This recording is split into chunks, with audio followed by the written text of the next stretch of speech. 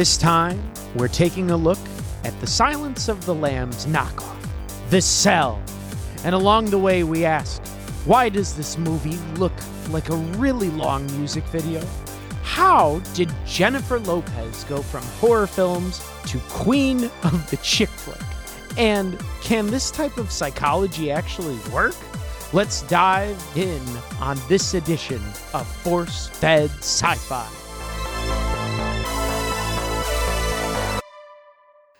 Hello, my fellow quarantine sci-fi nerds. We are here for another rendition of Force-Fed Sci-Fi. My name is the not serial killer, Sean Michael Culp, and along with me is my friendly friend and co-host. I am Chris Rupp. Hello, Chris Rupp. How are you doing today?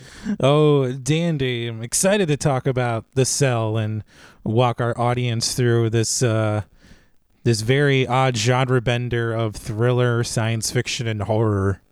Yeah, I would say it is a very odd genre bender of a film, for sure. It's and it has nothing to do with cell phones, might I add. No, surprisingly, no cell phones, but literal cells in this case. Literal cells. So let's dive in with our awesome synopsis. Break it away, Chris. All right. So when serial killer Carl Stargher slips into a coma, the FBI enlists the help of psychologist Catherine Dean to go into Stargher's mind using experimental technology to help them locate his final victim before time runs out. Ooh. And that's really it. It's a very surface plot. There's that like this is it. This is the entire movie right here, and it takes a while before we actually get to the whole Catherine Dean is enlisted to help the FBI investigate Stargher's mind. I think it's about maybe 45-50 minutes before Dean actually goes into that suit and is sent into his mind. Yeah, there is a lot of exposition and character building before you actually get to like the whole murder mystery point. You know, like serial killer has woman in coma. FBI needs to find him. Let's go and get the deets, you know? It takes forever for the setup. Yeah, I mean, and on paper, that sounds like a very interesting concept. Kind of takes a sci-fi skew at the Silence of the Lambs thriller horror genre that film really pioneered. Mm-hmm. But we find out that there is only one Silence of the Lamb. Exactly. And no. It does not include so much religious symbolism like this film. Well, oddly enough, the director of the film, Tarsem Singh, he was more known for directing music videos before this film. The Cell was his debut in the feature film director's chair, so to speak. And oh my God. Yeah, his claim to fame before this was directing R.E.M's music video for Losing My Religion. So dude, that makes so much sense when you look at the set pieces and like the camera angles, like everything. It feels like a long music video. Exactly. And it's really weird to watch some of the set pieces that Jennifer Lopez has to go through, especially when she initially enters Stargher's mind. It's like, it's not even like an R.E.M. music video. It looks like Christina Aguilera's video for Fighter when she was trying that whole like dirty rocker phase of her career. I can't say. I've never checked that out. Yeah, but like early 2000s to you, Chris. Early 2000s music was like my jam. So. Oh, you rocked out to the Britney Spears, Britney. Well, again, I was young. I didn't know what good music was until I was about 15. So yeah, that was what I did. Well, you know, going through puberty and everything. I mean, I understand. I didn't get that choice. I listened to Christian music until I was like 15. So. Oh, you poor soul. It explains so much. So Who else? Like you said, J-Lo's in this. Well, actually, before we talk about the cast a little bit, I want to talk about the screenwriter of the film, Mark Protosevich. Sure. This was also this was his screenwriting debut. Okay. But after this film was released, he had a lot of unrealized projects that were rumored about or that he was attached to at one point, including a sequel for Batman and Robin before that movie bombed big time. And his plot was legit. His Batman film was going to be called Batman Unchained, which already sounds amazing. His film had Scarecrow as the villain and the Joker returning as a hallucination. Oh my God. He even had written in Harley Quinn into the film as Joker's illegitimate daughter. Wow. And this film was so far down the developmental track that even Coolio, the rapper, was cast to play Scarecrow. What? Oh my God. Yeah. The 90s. And the film was supposed to end with Batman, Bruce Wayne, going to Bali or someplace in the Far East in the jungle, and the film was supposed to end with him being swarmed and surrounded by bats. Wow. In this sort of like, I've embraced my fear moment. I am now the literal Batman. That sounds amazing, but perhaps a little too, I don't know. Maybe it would have worked in the 90s. Who knows, right? They were all set to go with this film, but then Batman and Robin just totally bombed, and it even tanked Tim Burton's planned Death of Superman film, which is a very interesting internet rabbit hole to go down. I didn't know that Tim Burton was going to do that. Death of Superman, you said? Yeah, Nicolas Cage was set to be Superman. Yeah, he even tried on the costume and everything. What a crazy world. There's a very interesting YouTube documentary called The Death of Superman Lives about the behind-the-scenes making of that film. Yeah. Because they were all set to make that film. They even had done computer effects pre-visualization. They had built some sets. They had costume design. A script was written. And it's probably one of the most high-profile films ever that was never made. That's insane. Well, I mean, they could always do it. They just have to do what? The Dark Knight Returns or whatever, and they just cast Christian Bale and have Nicolas Cage as Superman. Yeah, we'll see what happens with that, though. Right. Also, I found this out, too. Mark Protosevich was also in discussions to write the script for Jurassic Park 4. Oh, wow. And he had even met with Steven Spielberg before the producers decided to go for the soft reboot option with Jurassic World and casting Chris Pratt, and now we have those films. So Mark Protosevich really he's kind of like how best to put it. He's sort of like the NFL player who you know who he is. He's like Mark Protosevich is like Bryce Harper. He leaves a team that's really good, and then the year after he leaves, they win the World Series. Oh, okay. Yeah. He's like the Nomar Garciaparra on the Boston Red Sox. Right.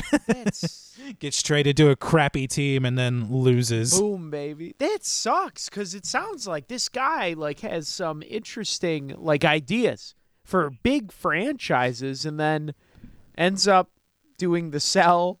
I mean, he did what? Thor, I Am Legend. So, I mean, those are two terrible films. Maybe he's just like one of those weird guys in Hollywood that's like, yeah, he's got some really good ideas, but he's also like really weird. Like, you don't want to hang out in the room with him for longer than 5 minutes because he's going to say something weird. He just makes everyone feel a little uncomfortable every now and then with his side eye. It's just like, he's all right, but I can't take too much of that side eye. Go away, Mark. Go away. Right, exactly. So, all right. Mark, what is that? Protosevich. Mark Protosevich, everyone. So somehow finds himself on the cusp of making great Hollywood blockbusters, and then everyone decides, oh no, we're going to do something else. Your services are no longer required. Yeah, they got the guy that has all of the what would be writing, and then they get the director of R.E.M, Madonna, Nine Inch Nails movies, music videos, and they throw together this movie called The Cell that somehow stars Vince Vaughn as an FBI guy. Go figure. Wasn't like 90s Vince Vaughn trying to be a serious actor?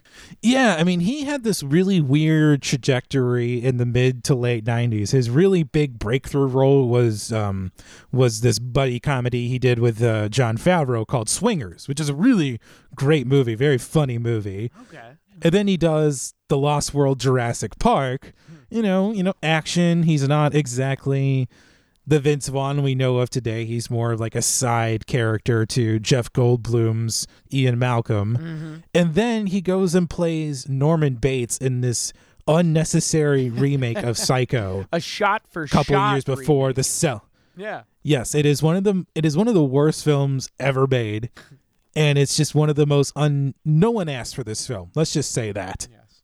No one ever asked for it, but Hollywood does that every now and then. But we also mentioned Jennifer Lopez as Catherine Dean in this film. Yeah.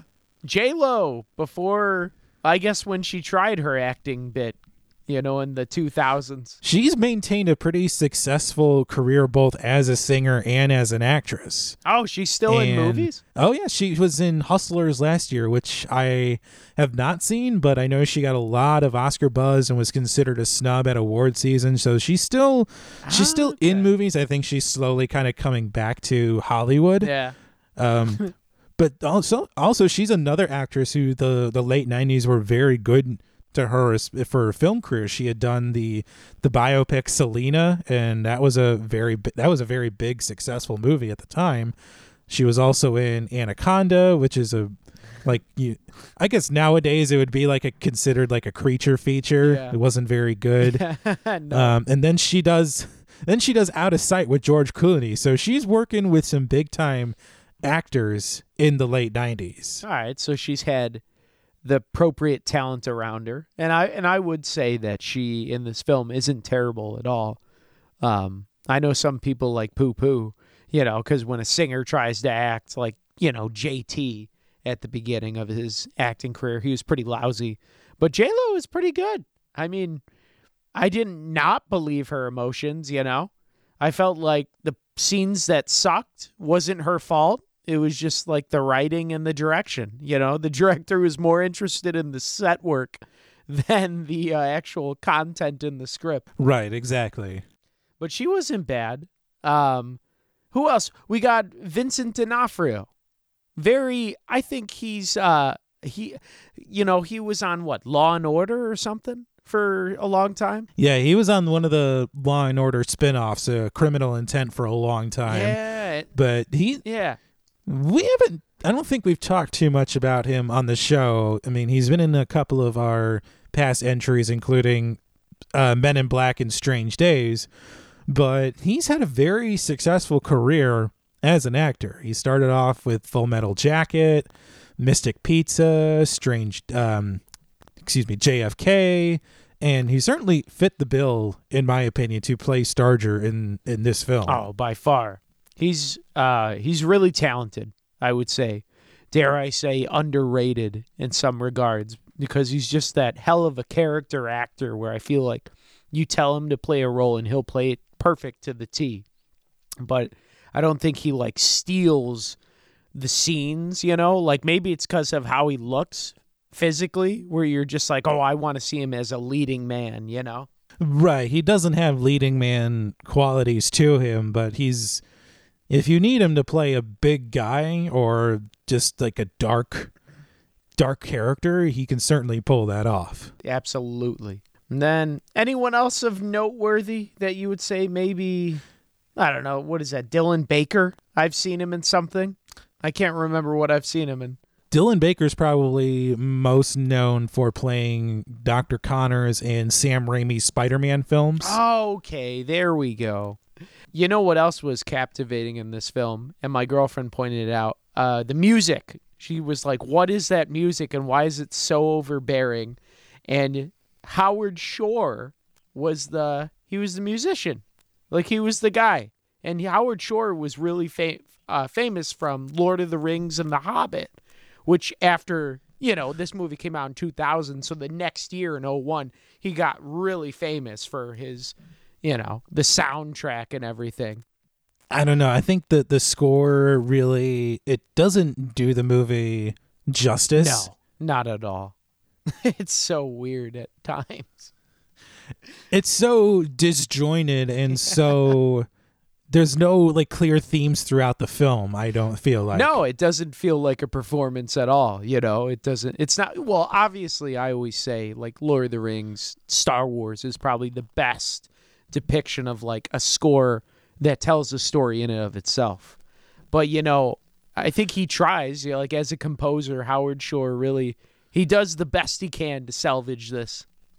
Right, and unfortunately, Tarsem Singh didn't know better at the time to actually construct a cohesive film. That's true. But we've talked about quite a bit as to the look of this film, and right away, there's a lot of unique imagery. There's a lot of unique symbolism, and you can tell that Tarsem Singh leaned hard, and I mean hard, into the artistic influences that he loves. Oh yeah. This is so there's so many. There's a painter by the name of Odd Nedrum, that's his actual name. H.R. Giger and the brothers Quay were all influences on the look of the film, and Singh has cited them as influences in the majority of his films and how they look. Oh yeah, if you ever seen like R.E.M. Losing My Religion, when I was watching this film, I'm like, dude, this reminds me so much of that. Because I've seen those music videos because I was a huge R.E.M. fan in the 2000s. And it's like, it's so weird because you're watching this movie and you're like, these dream sequences are so intricate where they put so much work into the set pieces where it really is captivating.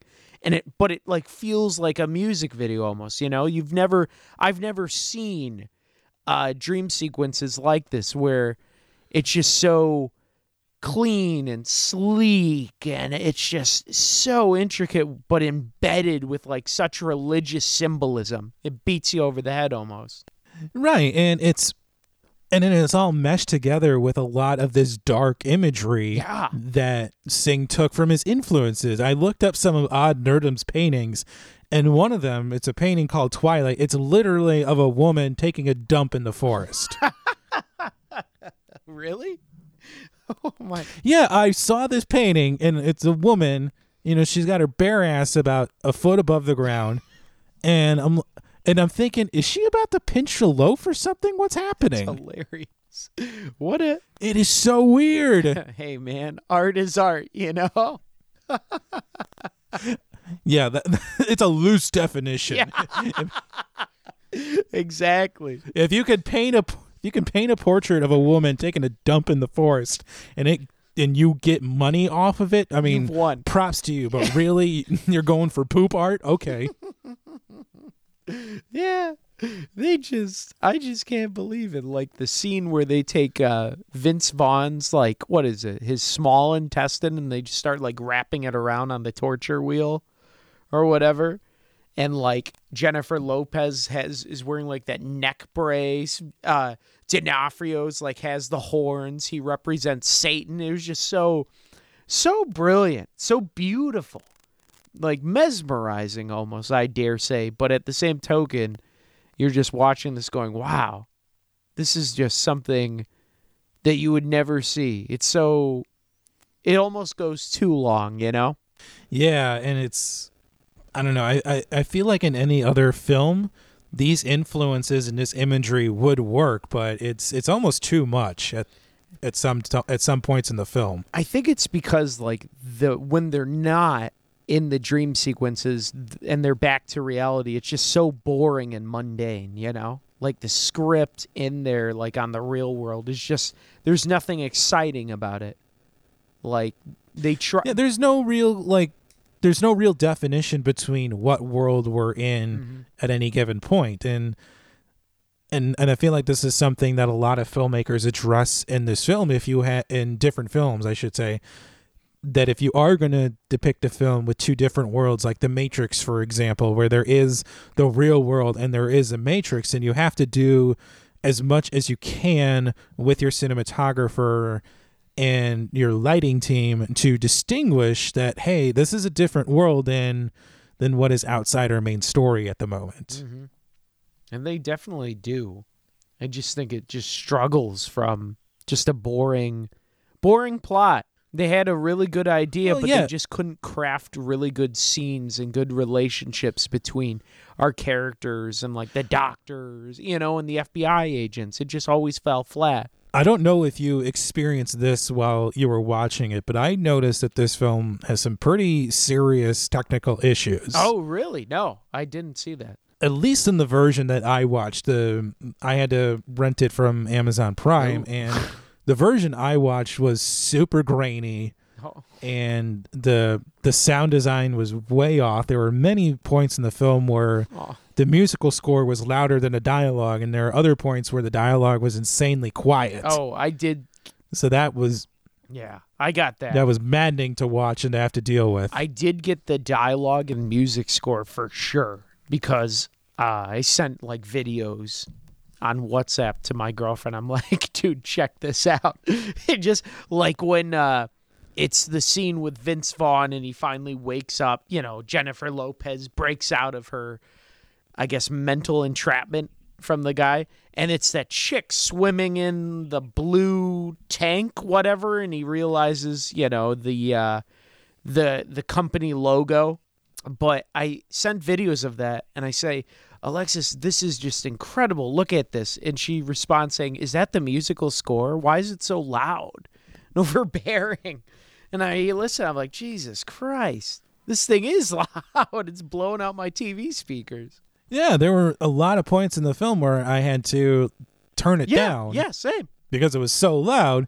And then 2 minutes later, the characters are quietly speaking. Then I have to crank up the volume again. Just come on! I shouldn't have to do this. Right. It's very inconsistent sound design of the film. Yes, exactly. Who's the sound editor? Like how do they have a job? I don't know, but they did not do a very good one in this film. No, they did not. It certainly doesn't help when you're trying to watch the film 20 years later, and I've watched films. I own films from this same time period, and they don't sound or look like this. No, because usually around the 2000s, it's a pretty good time for cameras and everything, in Hollywood. It's a shame. You'll only see this in like movies from the 40s, 50s, and 60s, where you're like, oh God, I gotta keep turning up the volume. Right, and despite the film's technical shortcomings, every frame of the film, especially when we're in Stargher's mind, it looks like a portrait. Everything is meticulously crafted. Everything is in its place. Granted, the color palette is a little muted at times, but still, it's gorgeous. The framing of the film is gorgeous. Oh, beautiful. It's so mesmerizing. And especially the costume design as well. Everybody's in unique costumes when they're in Stargher's mind, with the exception of Vince Vaughn, but that more plays into his character's unfamiliarity with his surroundings at that point in the film. Exactly. How did you feel about the Vincent D'Onofrio as a serial killer? Well, thankfully he wasn't doing a Silence of the Lambs Dr. Lecter impression. I mean, he was definitely trying to make Carl Stargher his own character. And I think serial killers are, whether an actor is playing a fictional one or a real one, they're so hard to capture their essence and then portray that on screen. Yeah, I definitely agree. It's really easy, I feel, as an actor to get lost in the rabbit hole of being extra and like the crazy Mano Man, where if you watch YouTube videos of who's the guy, Jeffrey Dahmer, or the other dude from Alaska, and he just seems like this normal guy. And once he starts talking about the murders and like how he ate people and did these terrible things, you're like, oh my God, this guy's a maniac. But I can definitely see actors portraying it too left field, you know, where they get lost in the sauce. Yeah.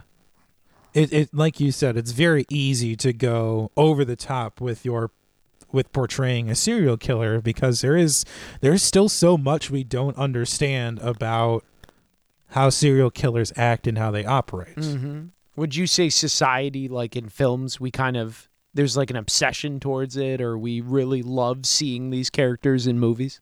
Not even in movies. I mean, think about all the documentaries and even other podcasts that are out there in the world right now that discuss serial killers exclusively. Mm-hmm. There's tons. I mean, Netflix has now gotten into it. I mean, I could probably name 5 or 6 different podcasts that I listen to that discuss serial killers. And this film, when it came out in the year 2000, it was right in this really kind of burgeoning obsession that society was beginning to have with serial killers. Yeah. There's a really great book that came out in the mid-90s, and I think I've referenced it before on the show. It's called Mindhunter by John E. Douglas. Yeah. I remember you saying that. So that was released in 1995, and I can't help but think that Mark Protosevich may have read that book, and that may have been influential while he was writing the screenplay, because it's a very interesting idea. Like, hey, what if we could literally go into the mind of a serial killer and see what makes them tick? Mm-hmm. And there were a lot of very interesting confluence of events in the mid-90s. I mean, you mentioned Jeffrey Dahmer, John Wayne Gacy, the aforementioned Silence of the Lambs was released in the early 90s. So we've had this weird, unhealthy obsession with the thought of serial killers ever since. Oh, yeah. Well, I think Hannibal Lecter, Anthony Hopkins' portrayal kind of changed society's perception a lot, because he's such a almost endearing character, like how he portrays it in the movie, where it's, you don't want to root for him, but you almost do, because he's just so civilized, but at the same token acts so, animalistic. He bites the face off, and I think that's kind of help push for people's lust and curiosity of why people do the things they do. I mean, if you look online, Hannibal Lecter is voted always top 5, top 10 best villains, favorite villains of all time, because it's just so curious, that portrayal, how one can it's freaking kill someone, rip their guts out, and then listen to opera music and eat caviar and their brains at the same time. It's just so fascinating. It's so curious, and yet we apply so many of our real world fears to what we see on screen. The fear of the unknown, and wrestling with the fact that a Hannibal Lecter type person could be out in the world committing these horrible crimes. Yeah, absolutely. And we would never know. It's just, it's fascinating. Right. It's fascinating.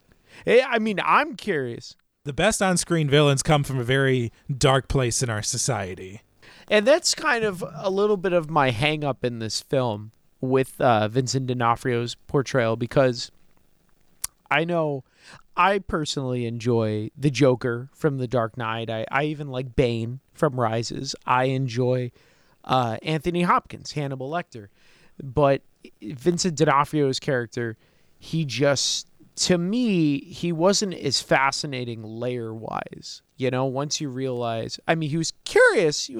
Religious cults and everything is why he's like this killer, but I think they went too far with him, like being suspended by like the rings in his back and everything. It just went a little too far left field, where I'm like, maybe there's people that do this, but it's just, I don't know. It wasn't. I feel like the director focused more on the wow factor of the things he does rather than who he is as a person. Right, and it would have helped if those rings that Stargher was suspending himself from made sense. Like, we don't see anything like that when Dean is in Stargher's mind about why being suspended like that is essential to his process as a killer. I know, that was my question too. I'm like, what is he just like pain? Is he torturing himself like the dude from the Da Vinci Code? Like, what's going on? Right, and there's so many unsatisfying character arcs in this film, period. Yes. All of the main characters are just, their stories just end. They go through some type of growth and then like, oh, that's it, movie's over, blah, blah, blah. Yeah, and I think that's like how you said at the beginning, it just took so long to get the ball rolling, because this movie isn't that long. It's like an hour 40. And if you already take 40 to 50 minutes with exposition setting up the story, then you really only have 50 minutes to build, do rising action, get a climax, and then a resolution. And, I mean, that's just not enough time. No, and we spend so much of the film, at least in the first act, watching the FBI investigate the trail of Stargher before he's apprehended and discovered he's in a coma, and then them going to Catherine Dean, and it's about 45 minutes before they actually sit down on the tables and go into his mind. Mm-hmm. That's a long time to get to the main crux of the film. The whole reason of the film is to go into his mind. And because of that, it's so surface level. That's why it was, dare I say, predictable at some points. We're like, oh, she's just going to go under his control. But, you know, it's like, wait, why is she losing reality, her grip of reality? Why? You know, you never see this prior with her other children, you know? You think, okay, isn't there any fail-safes that they set up? Or maybe is this technology so much in its infancy that they don't know what the hell they're doing? But that would have been nice to see it more in action as opposed to just being told by characters. Yeah, there's so many other characters, Dylan Baker's character and Marianne Jean-Baptiste's character, who are always cautioning Catherine that they can't do this with the technology and they can't do that, but nobody is really willing to push the boundaries of this remarkable revolutionary technology. Mm-hmm. And the technology essentially is really what they can do is they put people in a coma and then they put this like bed sheet over their head, and then they can essentially go inside their mind. And for listeners, that's kind of like what her job is. She connects with the inner child of whatever, you know. I think this is the only serial killer that she deals with, because most of her patients are children with some sort of mental disorder, like people that, you know, with psychology, sometimes people retreat inside their mind where they become mute or they don't move limbs or such because mentally, you know, they get into a dark place. And that's kind of like her job, J-Lo's job, to reach their inner child and coax them out. Right, and then she ends the film. She's the only one that's really brave enough to try a new path with this technology and ends up making a breakthrough with Stargher. Granted, she has to, you know, in a very symbolic way, sacrifice the child in Stargher's mind, and it ultimately ends up killing him. And so, I mean, yeah, she comes away from this hopeful that she can use these techniques on the little boy she is helping. I think his name was Edward at the beginning of the film. But also on the flip side, Stargher's dead. He's not going to face justice for his crimes. No, he's not. And I think that's kind of where, to me, it just, I don't know, it kind of lost track. The film kind of went off the rails. Because once Vince Vaughn's character finds the woman in, like, the glass case, I was like, awesome, sweet. Not a terrible film, you know, but not an incredible film. But at least it had a good ending to the story. And then J-Lo goes back inside. She's the Virgin Mary. Vincent D'Onofrio's the devil. She shoots him with a golden arrow, then starts drowning this kid in a baptism as a Virgin Mary. It was just so weird. I don't know. It was too much religious symbolism and it just went off the rails. Yeah, and Novak especially. There was a really good opportunity to have Novak sort of be this emotional crux of the film. I mean, he has this very tragic backstory of, serial offender he busted as a DA, and him going to the FBI, and that shot of him where he's clearly was sleeping in the FBI field office, brushing his teeth in a coffee mug. I mean, there's a story there of why he's spending his nights in the field office, and it's not explored. Yeah. It's implied he's staying there because he's just so committed and invested in the apprehension of Stargher, but I don't know, there was a bigger opportunity to really explore the inner workings of his character. I mean, is he really committed to this investigation, or is he having trouble at home and that's why he's sleeping at the field office? I don't know. It's an avenue that remains unexplored in this film. Yes, exactly. You get a little dose of it when he talks about why he wants to be in the FBI, because the guy got set free, and it was like, problems with the justice system.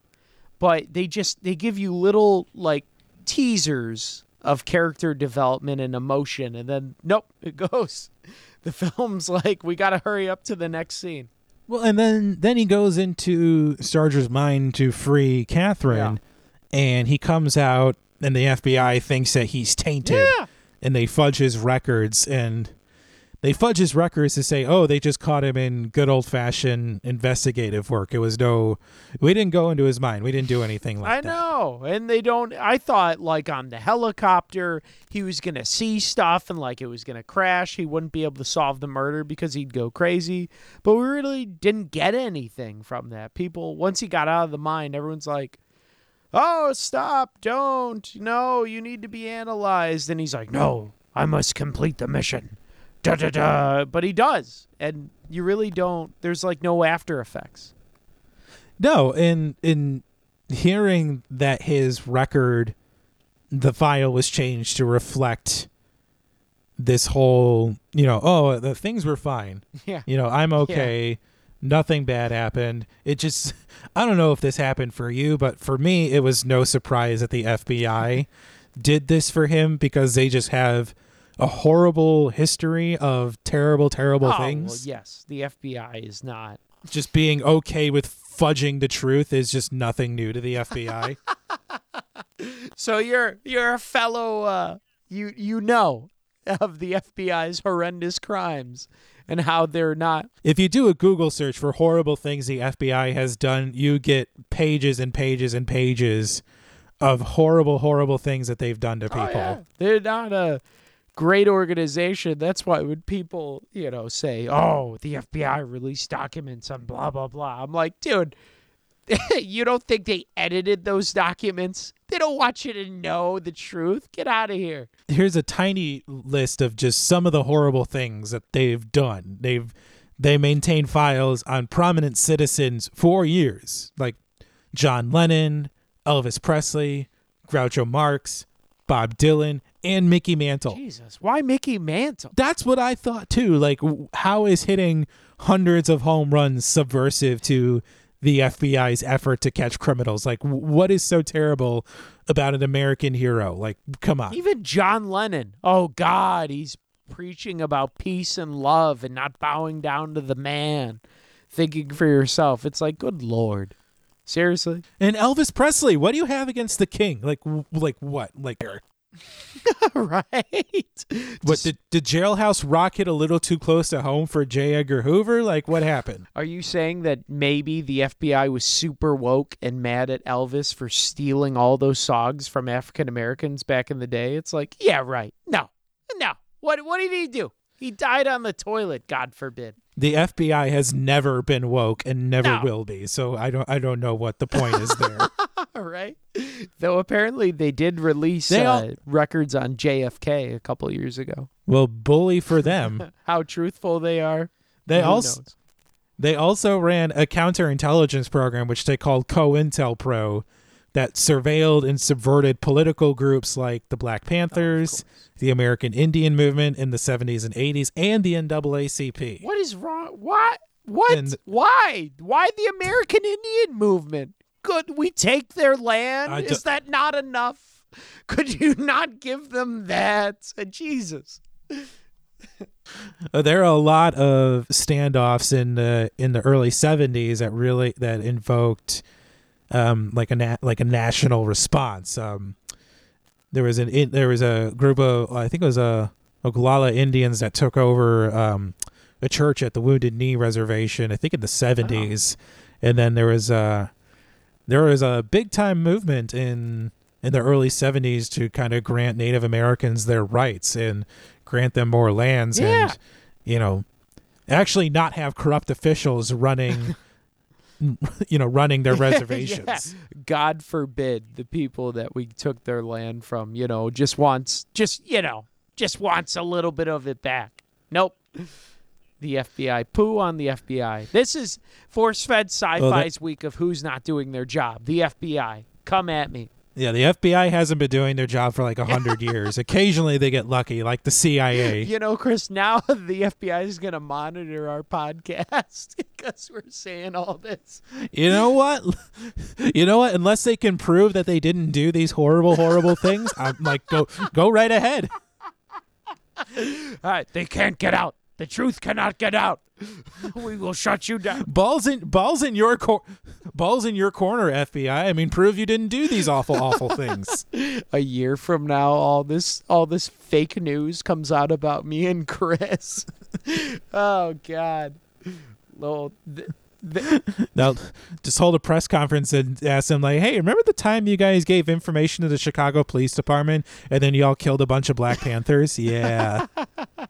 Yeah, that happened. I remember that too.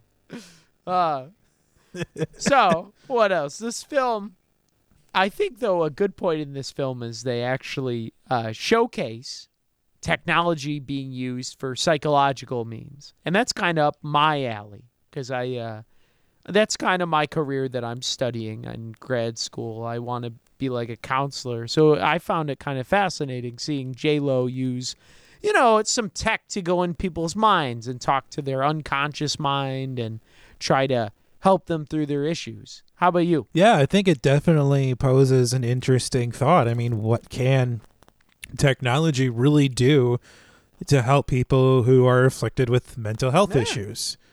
I mean, especially now where we are in quarantine, people are self-isolating.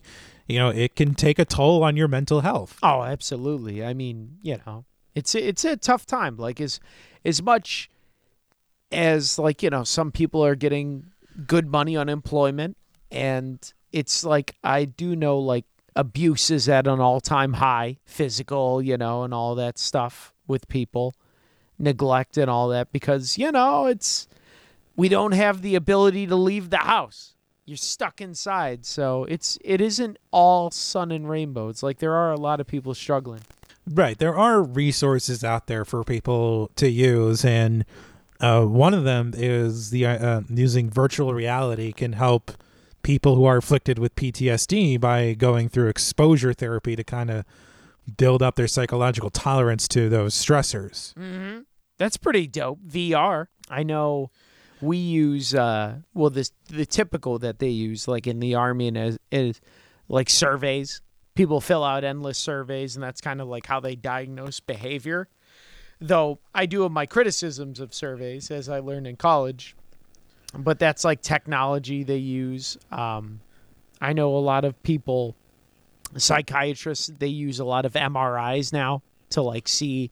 They scan the brains and they could tell based on people that have anxiety, different glands and such in areas of the brain, you'll have different responses. So they could say, oh, you have clinical depression, which is something that we didn't really believe for the longest time. No one thought that it was a disease, depression or bipolar or any of that stuff. You just thought, oh, give her some opiates. She'll be fine. Have her smoke some cigarettes and she'll shut the hell up, Yeah, here's some more cigarettes. They're considered minty. Smoke, woman. But thanks to... They'll help with your nerves. Now smoke up. Exactly. You know who loves smoking? The French, our French cow, man. He knows a lot about that. Oui. In in the 40s and 50s, when all these women and shell-shocked men came back from the war, we just gave them cigarettes and said, here, cheer up. To calm your nerves. Have it with your morning breakfast. Thank you. Thank you so much for that insight. Au revoir. It's always a pleasure. But there is. It's the technology being used just health-wise to see and diagnose people is incredible. Plus, like you said, VR. I mean, there's so many methods nowadays. There's so many companies and apps that are out in the world right now, like Talkspace and BetterHelp, help match people to licensed therapists, and they can have sessions through either text message or call or video chats, and it's such a valuable service now for people, and will likely be in the near future for people who are self-isolating and are dealing with loneliness and depression and anxiety. Because yes, it is a very scary time right now. We're not going to sugarcoat it. It is, yeah. It would suck to be alone right nowadays and not have anyone. So definitely, this is force-fed sci-fi, a message. If you're struggling with that type of stuff, please do take advantage of these opportunities, because we care about you. Mental health is no joke. Exactly. We'll rock on. So that is a good takeaway from this film. Did you have any lens flares or anything? I've got one. And it's a scene early on in the first act where we see Jennifer Lopez hanging out at home. She's having a joint. She's relaxing, trying to fall asleep. But then we see her in her kitchen. She's got on her panties. She's half naked in her kitchen. And then for some reason, the director had her bend over to pick something up and show off her booty. Yeah, I know. It's like, come on. Like, I get, we know Jennifer Lopez is a gorgeous woman, but this really felt unnecessary at this point in the film. I know. That was mine, too. Just so random. Like, really?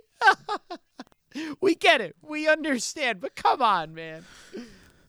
She's guilty of the other lens flare I had picked was at the end of the film when she has adopted Stargher's dog and is going to take it to live with her. Like, no, absolutely not. No. Yeah. Well, I love dogs. I really do. But no, that dog is going up for adoption to someone else. And if I had taken that dog with me, all I'd be thinking was like, you probably helped him kill people, didn't you? Well, did you know that yeah, the dog did. The dog is not without sin. Did you know that there is some toxic fandom this week about that dog? No. Yes, I found out. So someone on IMDb. About a dog? Yeah, the albino dog. They said on imdb.com, I quote, an albino dog would lack almost all color, pink nose and eyes, not blue eyes and black nose. So apparently there's someone that has an albino dog and didn't like the fact that the dog had blue eyes and a black nose. So they felt albinos were misrepresented. They got all mad and took to the internet. And then they went to IMDb. And hey, 9 out of 11 people found it interesting. So bully for them. Oh, boy. Oh, man. Did you have a red shirt, Sean? No, I mean, I don't think anyone really died in this film other than like the boy. So no. Well, did you have a yellow shirt? A yellow shirt? Someone that came through and did something of the unexpected. My unexpected, right. Like the come through for me was probably Vince Vaughn, because like him, for me, like going into the dream sequence, which is, definitely the plot wanted him to go in. I just couldn't imagine myself doing that. Like someone's like, hey, go into this serial killer mind. It's like save her life. So to me, he was my yellow shirt where I was like, you're the only really good thing in this movie, your character. So kudos for you, man, for solving the case and the murder. So I was happy with his portrayal. How about you?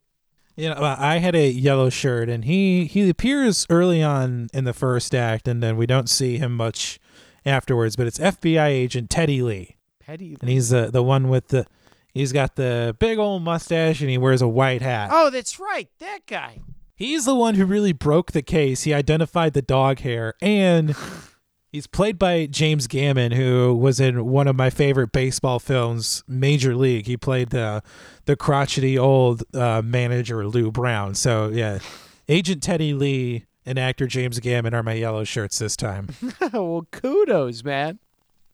That makes sense. The guy that did all the work, he's only in the film for like 10 minutes. Of course. Right. And then, boom, he's gone. Of course. No credit to Teddy Lee, who really broke this case. I would say this week of who's not doing their job is probably J-Lo. She like goes out of the dream sequence and then she like immediately mixes another serum of cocktail and goes right back in and locks everyone out and says, no, I must save the young boy inside the mind who I'm going to end up drowning in the pool of baptism.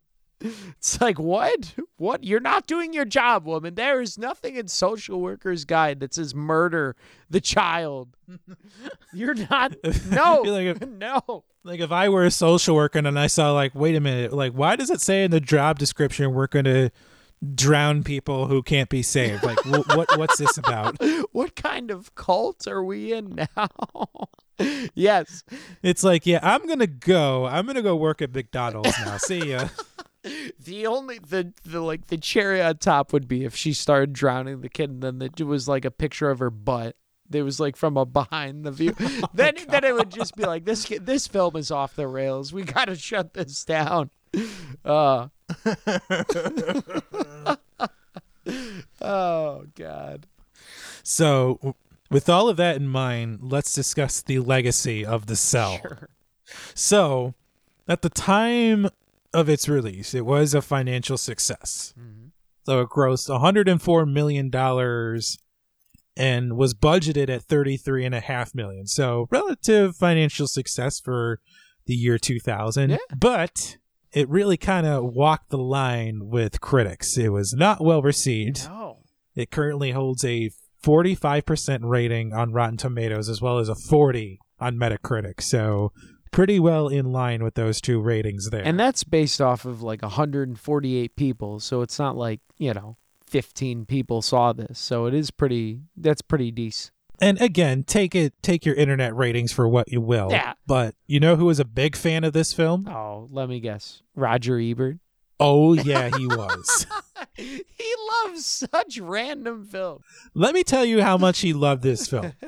He gave it 4 out of 4 stars. Oh, my God.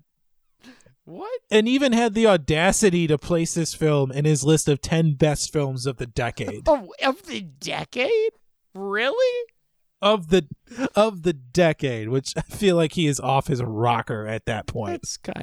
That's nuts. Maybe if he was like, all right, of 2000, but like of the 2000s or even, no. Let's relax. Pump the brakes. There's like 3 Lord of the Ring films that are incredible that are right above this film. Right. This film didn't even crack the top 10 of highest grossing films of that year, and you're going to call it one of the best of the decade? No, you're insane. I mean, it's like, if anything, this film, it's not even like a horror film as it's portrayed. What? Well, that didn't stop it from being nominated for several awards. Oh, of course. It received an Academy Award nomination for Best Makeup and also received several Saturn Award nominations for Best Science Fiction Film, Best Actress, Best Makeup, and Best Costume Design. All worthy nominations, in my opinion. What? At least for the Saturn Awards. I mean, what? I would not call this an Academy Award-worthy film by any stretch. I would say, I would disagree and say, for Best Makeup, yes. I would say the costume, maybe costumes and everything, like their landscape for the dream sequences, sure. But outside of that, that's it. It's dazzling, but go on YouTube and check it out for yourselves. And we're coming back to Mark Protosevich. He has effectively disowned this film. No way. He is not a fan of the final product, and he's gone on record stating it does not resemble his original vision at all, and he still hopes to produce a more And a faithful adaptation of his screenplay in the future. That's hilarious. But he wrote it. Right. But I mean, I think a lot of screenwriters, especially like for your first one, like, you know, it's your baby. It's the one you get made first. I mean, they're very protective of their work, and they want to make sure it's brought to screen correctly. And, you know, I can understand why he might be upset, but at the same time, like, dude, you probably got paid. Don't worry about it. Yeah, right? It was his introduction to Hollywood to see, like, how it actually works. But hey, man, it made, like, almost $70 million, so... you know, over beyond the budget. So, hey, it's a win. Take it. And I don't know if you saw this, but The Cell also received a direct-to-video sequel in 2009. Oh, God. However, that film eliminates the use of the machines to enter into people's minds and instead uses the protagonist's psychic abilities to investigate the serial killer's mind. So it kind of goes into more of the fantastical horror aspects of this film. Oh, okay. Well. And no, The Cell 2 will not be on the list. No. And no. And I can't find any information about how that film was received or how to watch it. So no, we are not going to be adding The Cell 2 to the list. Right. They even like used a lady that looks like J-Lo on the cover. It's so bad. This is terrible. No, we're not watching this. No, it's ridiculous. So, what do you say we rate The Cell? Sure. Shall we? Sure. So, on our unique scale in the Force-Fed Sci-Fi podcast of wouldn't watch, would watch, would own, and would host a viewing party, what do you give to 2000's The Cell? So, for 2000's The Cell, I would give this film personally for me, I would say, I don't think I would ever watch this again.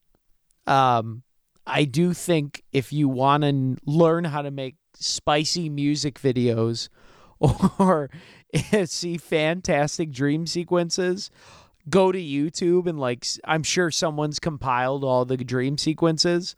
Like, if you're a filmmaker and you want to know how to make really flashy, cool, like, sets and all that, check it out. But beyond the set work and everything, the story just falls so flat. It takes forever to build, get this thing cooking. It's unfortunate because they have a lot of talent and it's just so underutilized and lost in the sauce. It almost feels like the director was more concerned with making the film, like, flashy, you know, with crazy camera angles and really cool makeup and costumes, but he didn't give any time to, like, really develop the characters or give even the actors tips. So with that, I would say a would not watch. How about you? You know, I think this is an example of a film that tries too hard. But it's not the fault of the actors. They're doing everything they can to try and salvage this, and it all depends on what you're receiving from your director and how the scene is written. And The Cell is brought down by the fact that Tarsem Singh was a rookie director, and he went way over the top in the imagery in this film. And the images themselves are what unnerves us while watching it. It's not the story. It's not the characters. And I do think if this were more of a straightforward detective story instead of the weird genre bender that it is, I think this may have been a more enjoyable watch, but who's to say? In the hands of a different director, this could have been a much different film. The lack of character arcs are frustrating, and the length of the film isn't currently long enough to flesh out these characters. And given this frustration I have with the characters and the imagery, I agree with you. I would call this film a would not watch. Hey, we agree. Bada boom, baby. Bada boom. I agree with you there. So, with that being said, let's pick our next film and talk to our friendly number generator, Major Samantha. Yes, we're going to enlist the help of Major Samantha to help us select from a list of 118 films. And from that list, she has selected in number 32. It is a film from the year 2012 starring Carl Urban and directed by Pete Travis. It is Dread. No way. Sweet. I'm excited. I haven't seen this in forever. Oh, sweet. Me neither. That's going to be a fun watch. Rock on, man. Well, sweet. Awesome. Yeah, that'll be our film for next time. Please watch and enjoy with us. And if you enjoyed today's episode, please head on over to Apple Podcasts and leave us a 5-star review. It really helps to drive us up the charts as well as help people like you find the show. We are across the spectrum of social media with Facebook, Twitter, and Instagram, all at ForceFed Sci-Fi. You can check out and download episodes from Apple Podcasts, Google Podcasts, Spotify, the iHeartRadio app, or wherever you find podcasts. And go ahead and hit that subscribe button so you never miss an episode. Finally, you can check out our website, forcefedsci-fi.com, for show notes and links to all of our social media. So for all of us at the ForceFed Sci-Fi team, we will see you next time.